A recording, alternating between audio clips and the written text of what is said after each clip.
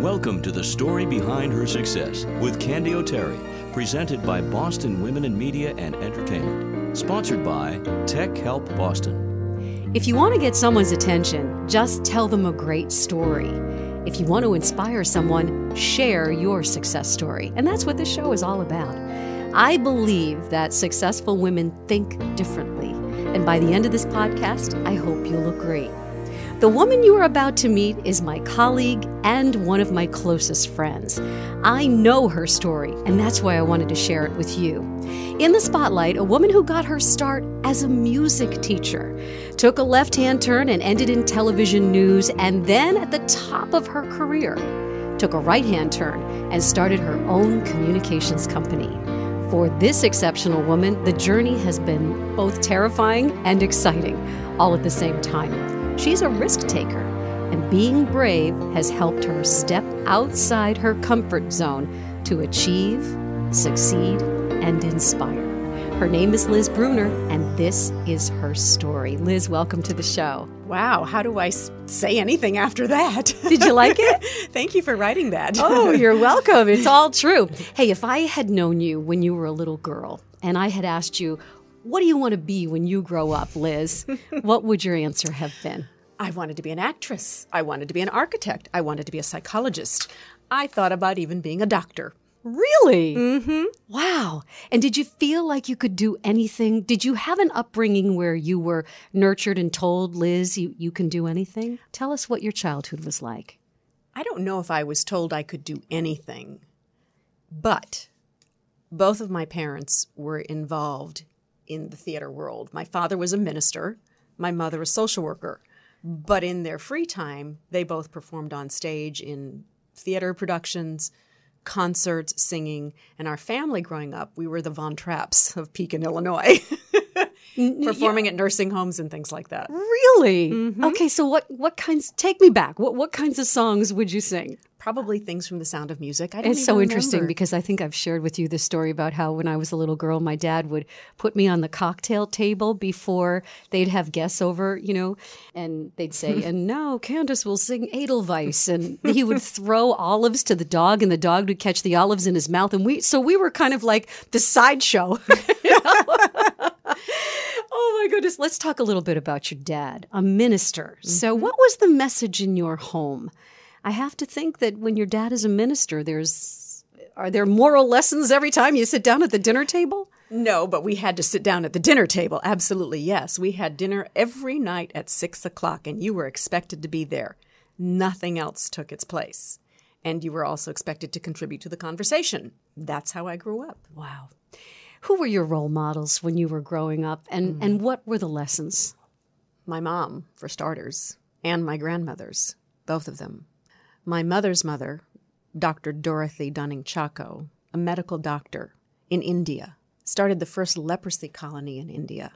My other grandmother, Beatrice Price Russell, started the first Girl Scouts troop in her area in New York. She was in Girl Scouting for over 75 years. Wow.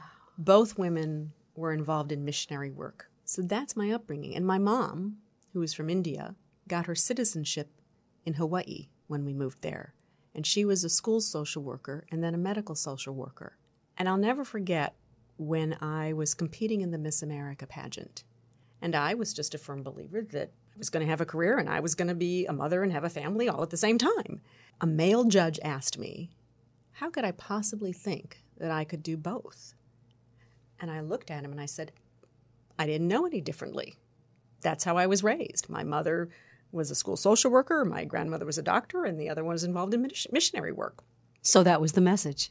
And those were my role models. You were just talking about Miss America, and there's a very famous picture of you as Miss Illinois, which we're going to post so everyone can see.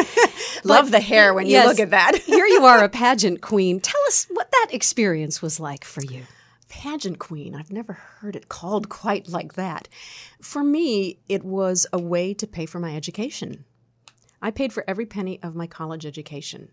Between my scholarships from the pageant system, between those good old-fashioned student loans, between working in the dish room at Lawrence University's Conservatory of Music and any babysitting money that I had saved up along the way. That's how I paid for my education. And it was a great training ground for everything that ultimately happened, whether I was a high school teacher, whether it was my television career, 28 years in the industry, or now in the business that I'm working in, the company that I started. Isn't it so true, Liz, that every single job we ever have, there's always such a big lesson for you? I have to ask, what is it like backstage at Miss America, please? I mean, just close your eyes and just go back to that moment. What's it like? Well, I'll never forget the year that I competed, and I looked across the room at a woman who was sitting at her makeup table, and they're all lined up. You know, there are 50 women, of course. They're all lined up. And I looked across the room at Cheryl Pruitt, and I looked at her and I said, she's going to win. And she did. Did she have that something, that je ne sais quoi that you and I talk about all the time? I'm sure that was a piece of it, but it was just something else that just came into my brain. Yeah. But what was even more fun for me, because I think that was still a stressful time, was when I was working at Channel 5, WCVB, in Chronicle. They'd never been to the Miss America pageant. We went, and I did shows on the Miss America pageant. And for me to go back that way was so much fun. In your comfort zone, In right? my comfort zone, exactly. You are a classically trained vocalist with a music degree from the Lawrence University Conservatory of Music. What is it that you love about music? Feeds the soul. Yeah. Music is another form of communication, another form of storytelling, another way to express emotion. That's what I love about music. You started your career as a high school music teacher, but you discovered that it just kind of wasn't what you wanted to do with your life. I have to think that that must have been a hard decision. Very hard decision. Here you've worked your way through college to this Yes. incredible music conservatory, and all of a sudden you say, no, this is not what I want to do. I just felt like instinctively in my soul, from an organic feeling, that there was something more I was supposed to do. I couldn't explain it any other way than that. So I left after 2 years, and I worked in retail to pay the bills. Tell me about how you got started in television. Because I was brave, Candy, to be quite honest with you. I was living in Champaign-Urbana, Illinois at the time, and there were 2 television stations there. I was reading a book called Who's Hiring Who by Richard Lathrop, and it still exists. I highly recommend it. It talked about informational interviews, which I had never even heard of. And I bravely called both television stations up and said, I'm interested in talking to someone about a possible career in television. No, I don't have any experience. No, I don't have a degree in communications, journalism, or broadcasting. I just wanted to talk to somebody. Do I need to go back to school and get another degree? Is what I think I want to do even exist? And I thought I wanted to do something in public relations. Reader's Digest version. 6 months later, after a conversation at the CBS station, a position was created for me to be the liaison between the community and the station. And I learned everything from the ground up. Somebody gave me a chance. Somebody took a chance on me. Tell me about the very first time you saw yourself on television. Well, keep in mind, I had already been Miss Illinois. So I'd seen myself on television that way. Okay. I had already done a television commercial when I was Miss Illinois. Pontiac Grand Prix. Oh, where is the tape on that? I don't know. Oh, my goodness. Somebody will find it, I'm afraid. Oh, boy. Here we go. Okay, I'm tasking everyone who's listening to this podcast, go and find Liz Brunner doing the Pontiac Grand Prix commercial. Okay, so go ahead. So you'd already seen yourself in commercials and also on Miss America. Shame on me for not knowing that. But here you are now, you're doing television. And you got to start at the bottom, right? You've got to be out in the field. You've got to be learning how to produce. But that's not how it started for me. Okay, tell me the story.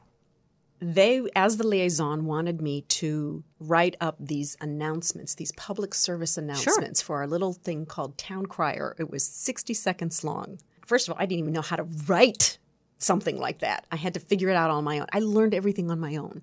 And I had to go into a booth, and I was supposed to voice them. And I remember the first time I went in, I was like, okay. Hi, this is Liz. Today's Town Crier. Today's Town Crier. I was so awful. And I was a nervous wreck going in there and doing that. And then they said, oh, we want you now to do these live, meaning live to tape. The first time you didn't see me, they were just voiceovers. Then they wanted to move to where you saw me on the screen. And then they said, and we'd like to have you do your own little talk show called Community Touch. It's only 4.5 minutes where you're going to interview some of the nonprofit organizations. And I'm thinking, okay. And then, and now we want you to learn how to do the weather. You just kept on saying yes. I did. I never said no. And my philosophy then, and it still is today, just because you've never done something doesn't mean you can't. You just have to try. And you just have to be brave. Exactly. What makes a great reporter? Curiosity, intellect, instinct, good storytelling. What makes a great anchor? All of the above. And being able to be comfortable enough in that kind of a setting. You spent most of your long career on the air here in Boston at WCVB, considered one of the very best news stations in the United States. Very fortunate. Wins Edward R. Murrow Awards all the time, Peabody Awards. What was your first impression of Boston when you got here? Did you feel like home right away? What was it like? Well, for some reason, I had always thought Boston sounded interesting. And I'd always thought, somewhere in the back of my mind, I think I would like living in Boston. And I really couldn't explain it, although I will in a moment. And then when I came for my interview, I remember going home on the plane, looking out the window, and realizing my life was about to change. They hadn't offered me the job yet, but I knew my life was about to change. Now, genealogy-wise, my ancestors, William Brewster, that's how far back this one side of my family goes. So I guess it was home. It was destiny. You came home. Yes. One of the things that I've always admired about you is your ability to stay so composed on television, despite what you might be hearing in your ear or what you're talking about. You were on the air on 9/11. I was. Talk about it. I wasn't on the air that day. I was in the newsroom. I was supposed to go cover a story about, it was Election Day. And they obviously said, not doing that. And I had to go to Needham and try to find the woman who was the wife of a man who was believed to have been on the plane from Boston. And I remember my videographer and I driving up to her home, and I looked out the window of the car, and I saw a woman sitting there who looked to be about 7 months pregnant with tears in her eyes. And I told my videographer, I said, you stay here. Let me go up and first introduce myself and just talk to her. We never did the story with her that day, but it was, in fact, the wife of one of the victims of 9/11. And see, Liz, that's the thing. The stories are there, but how you, as a reporter and an anchor, a journalist, knew enough to say, whoa, leave your camera here. I'll go talk to her. Don't even come with me. Don't come with me. There's such a connection that you need to make, and you were always able to do that. You know what I think makes a good reporter, to get back to your question about a good reporter and an anchor, is what I think actually makes me and you a good coach, which is being a good student of human nature. As a reporter, you need to very quickly connect with someone. You need to very quickly assess a situation, assess an individual. If I have 3 minutes with somebody, how am I going to get them to open up and talk to me? Right, and you have to do it pretty quickly, right? Very quickly. And that same skill set applies to much of the work we're doing now when you're trying to connect with someone, because it is about trust. It is about communication. It's about being willing to open yourself up and be vulnerable, whether it's with a microphone as a reporter or whether it's now working with a client as their coach and helping them grow and learn. I have to ask what it was like to interview the president and to be in the Oval Office. You tried to get that interview for 4 years. Yes. Please support our sponsors. They make this show possible. These days, more and more people are working from home. When your computer breaks down, you lose business. This is Dave Elmasian, president of TechHelpBoston.com. Our tech experts will come to your home or office to fix your computer. Same day, next day, and weekends too. More than 30,000 families and businesses have trusted us since 2000. You can trust Tech Help Boston to keep your computer and systems running right. Call 781-484-1265 or visit TechHelpBoston.com. That's TechHelpBoston.com. 4 years I was writing the White House. It initially started with just a blank letter to the communications press office. I didn't even have a name. Once I finally got a name, which was about 2.5 years later, somebody actually responded, and they had a name and an email now. And I seized on that and jumped at it. And then that started the ball rolling. Yeah. And I always say, no matter what your politics are, to interview a sitting president, a world leader, is an honor and a privilege. And I thoroughly enjoyed that experience. I'll never forget that day at the White House. We got there very early at about 7:30 in the morning. My interview wasn't until 2:30 in the afternoon. But by the time you go through security, then they had us meet other people, and we got a tour of the gardens. We met the dogs, everything. It was fun. Wow. Sitting presidents, Barbara Walters, Big Papi, singing superstars, whoever. I mean, you've just had a chance to talk to so many people. A lot of people. A lot of people. Just like you. At the top of your career, when they still wanted you, you said, you know what? I have something else I want to do with my life. Walk us through that whole sense of there's something more. I've done the TV thing. Now it's time for another chapter. I'm going to start my own company. It wasn't that simple. It was quite complex, actually. The business had been changing dramatically. As someone who's a firm believer in next chapters, no matter what company you're with, no matter what position you hold, no matter how much money you're making, always be thinking, what might I do next? I didn't know what I wanted to do next. And it was through a series of talking with people to try to understand what I thought I could bring to the table, what I could do. And it finally came down to one of my mentors saying to me, Liz, you're well known, you're well respected, you have credibility, that is value. You could teach so many people so much. Why would you give that value to someone else? Launch your business. And if you don't have clients in 6 or 9 months, or you don't like what you're doing, you can always go do something else.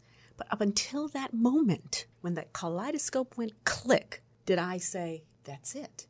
Now, it was staring at me in the face, but I couldn't see it. I couldn't see it. I needed someone to help me see it. The company is called Brunner Communications. You specialize in coaching executives, and there are lots of companies out there doing just that. What makes Brunner Communications so unique? Well, for one thing, between my experience, and I have to brag, Candy's experience, because she has joined my team, and I'm so thrilled that she's on the team with me. Excellent coach. Between the two of us, we have more than 60 years of experience interviewing top leaders, world leaders. We have more than 60 years of experience being in the public eye of a brand. We have more than 60 years of performance and presentation and all the things that implies. And we can use all of that knowledge. So that in and of itself is a unique background with 2 broadcasters, one in television, one in radio. We also use the video camera. It never lies.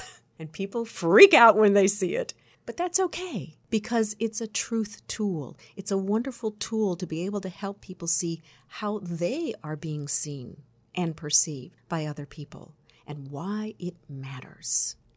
The website is lizbrunner.com. That's lizbrunner.com. Liz, you do so much work for nonprofits. You're very passionate, especially for Make-A-Wish Foundation. I am. I have been involved with Make-A-Wish now for, more than 15 years, I believe. It started with me doing a story with Make-A-Wish when I was first in Boston. And I'll never forget interviewing this young, beautiful child who was terminally ill. You talk about me having composure. Okay, I held it together through the interview. At the end of the interview, walked out of the apartment, walked into the elevator, and started sobbing. I don't think my videographer knew what to do. But that's how it started. Yeah. And then I was invited to do a number of different things. And when Make-A-Wish Massachusetts and Rhode Island started their galas 13 years ago now, I believe, they asked me to MC. And I've been the MC every single year since then. It's one of my favorite events. And now I'm on the board. When you can see the reaction that these wishes have, not only on the child whose wish has been granted, but the ripple effect to their families, their siblings, their friends, it's powerful. You have also been appointed to Boston Mayor Marty Walsh's Boston Women's Commission. You're tasked with attaining equal rights and opportunities for women citywide. What is your stand, your opinion on pay equity? And did you ever experience inequity in the newsroom or in any of your experience as a woman in industry? I was never privy to other people's salaries, but yes, I would be willing to bet 100% that my male co-anchors always made much more money than me. Just is. unfortunately. And for sure, needs to be changed. Absolutely, 100% needs to be changed. How important have relationships, friendships like ours, connections, mentors been for you in your life? They've meant everything. Without having those kinds of relationships and friendships, you learn from them. You gain strength from them. Yeah. You can pay it forward from those relationships. I love connecting people. So when I make a new friend or make a new acquaintance and I can, you need to meet so-and-so, that for me is fun. We learn something from every chapter in our lives. What has been the biggest lesson, Liz, for you so far?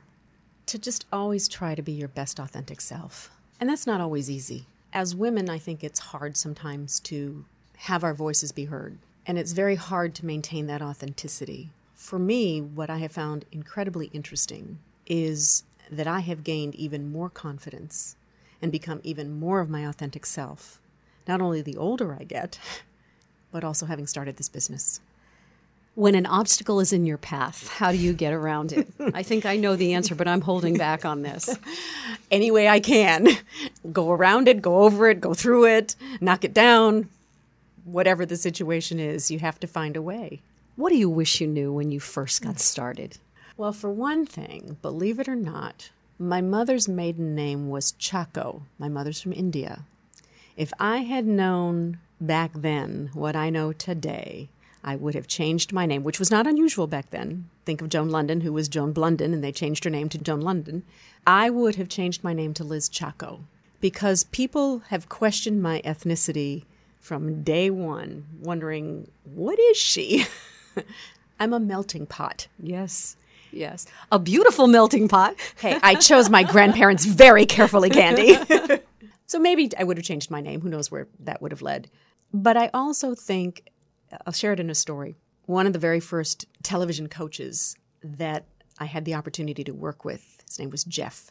And I remember him saying to me, Liz, just be yourself. And I said, but I am. And I have to laugh now because it's not that I wasn't myself, but I was trying to be an anchor. I was trying to do something as opposed to just being Liz.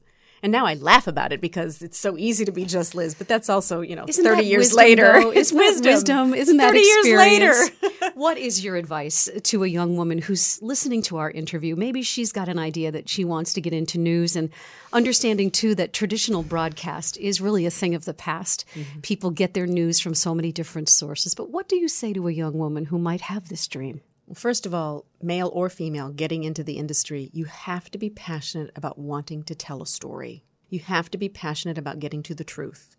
You have to be curious. If you're trying to get in it to be famous or to make a lot of money, don't bother. Don't even go there. It is a lot harder now, I think, on journalists. In some respects, I'm kind of glad I'm not in that world anymore, given everything that's going on and the reputation that journalists have and networks have today. You don't know what the truth is anymore. So I think you have to really be that passionate about it. You have to have a very strong work ethic because it's not easy. And a lot is expected of you, especially today. A lot was expected of me when I was in it. A lot was expected of you. You're not going to have a 9-to-5 job. If that's what you're looking for, well, good luck to you. It's just not the way of the world. I think back to the beginning of our interview where you talked about your grandmother, the doctor from India. What would she say to you right now? Elizabeth? She always liked to call me Elizabeth. I think she would say that she's proud of me. At least I hope that's what she would say. You're going to make me cry. She was an amazing woman. Very stern, very strict, very quiet. And when she spoke, you listened. And she was not shy about when she spoke. But she was an amazing woman. And her background in and of itself, extraordinary. She's actually from Massachusetts, but did her schooling in London and Tokyo, and then went to India and became a medical doctor, starting the first leprosy colony there. She was a very powerful woman, very insightful. As you sit right here, president, founder, CEO of Brunner Communications, what is your definition now of success? I hope it's that I am being my best authentic self. Number one. Number two, that I'm actually helping people and making a difference in their lives. For me, when I'm working with a client, I see the progress pretty quickly. They don't always see it as quickly, but when they do, it's the best feeling in the world because they have gained, whether it's confidence or self-esteem, or they've moved the dial on some challenge that they had. To be able to help people make those kinds of changes, to help make a difference in someone's life, is so incredibly powerful. And I just received a thank you note from a client whose engagement just concluded, and I had been with her for 2 years now. And when we said goodbye to each other last week, she started crying. She said, "You have changed my life." That's success. I want to say thank you so much for being this week's guest on The Story Behind Her Success, Liz Brunner. Thanks, Candy. Thanks for listening to The Story Behind Her Success with Candy O'Terry. This is a series with one goal in mind, to shine the spotlight on women doing great things with their lives. We hope these weekly stories will motivate and inspire you. If you'd like to suggest someone for Candy to interview, she'd love to hear about it. Connect with her anytime on Facebook, Twitter, and her website, candyoterry.com. That's CANDYOTERRY.com. You'll find all of these links in the show notes. What's your story?